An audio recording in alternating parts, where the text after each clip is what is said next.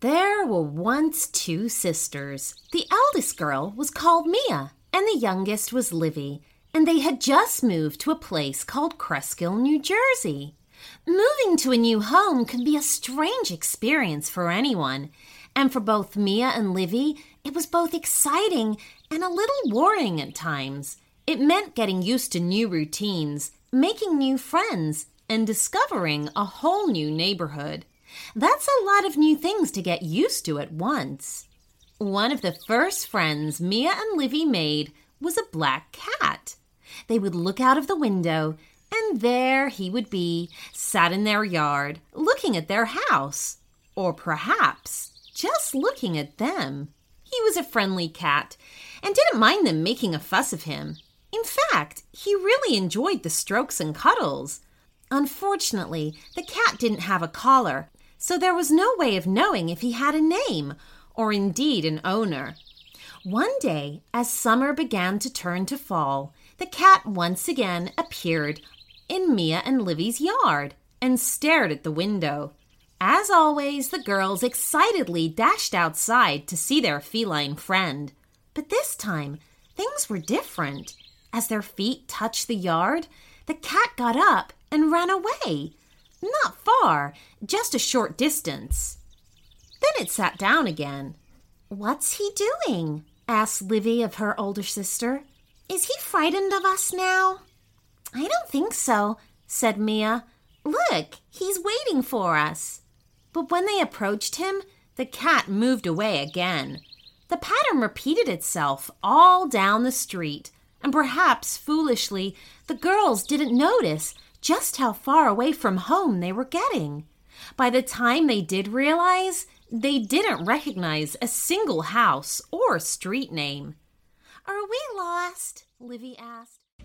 To hear the rest of this story and our entire back catalog ad-free, you can sign up to become a premium subscriber of the show.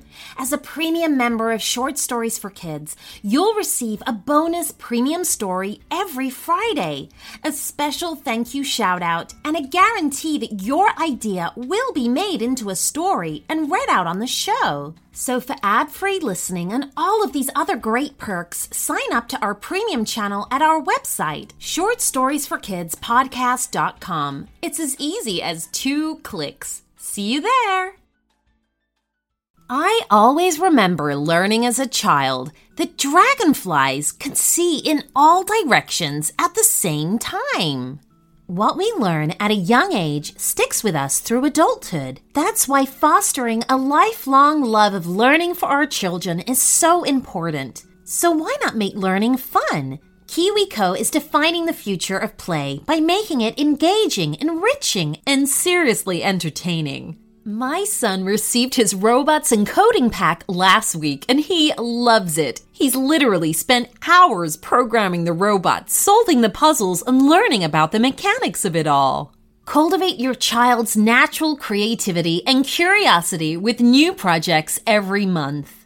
They'll explore new worlds and rediscover familiar ones, even without leaving home. From discovering the science of magic to engineering a domino machine and more. Spark the love of learning today with KiwiCo subscription. Get 50% off your first month plus free shipping on any crate line with code SHORTSTORIES at kiwico.com. That's 50% off your first month at kiwico.com, promo code SHORTSTORIES.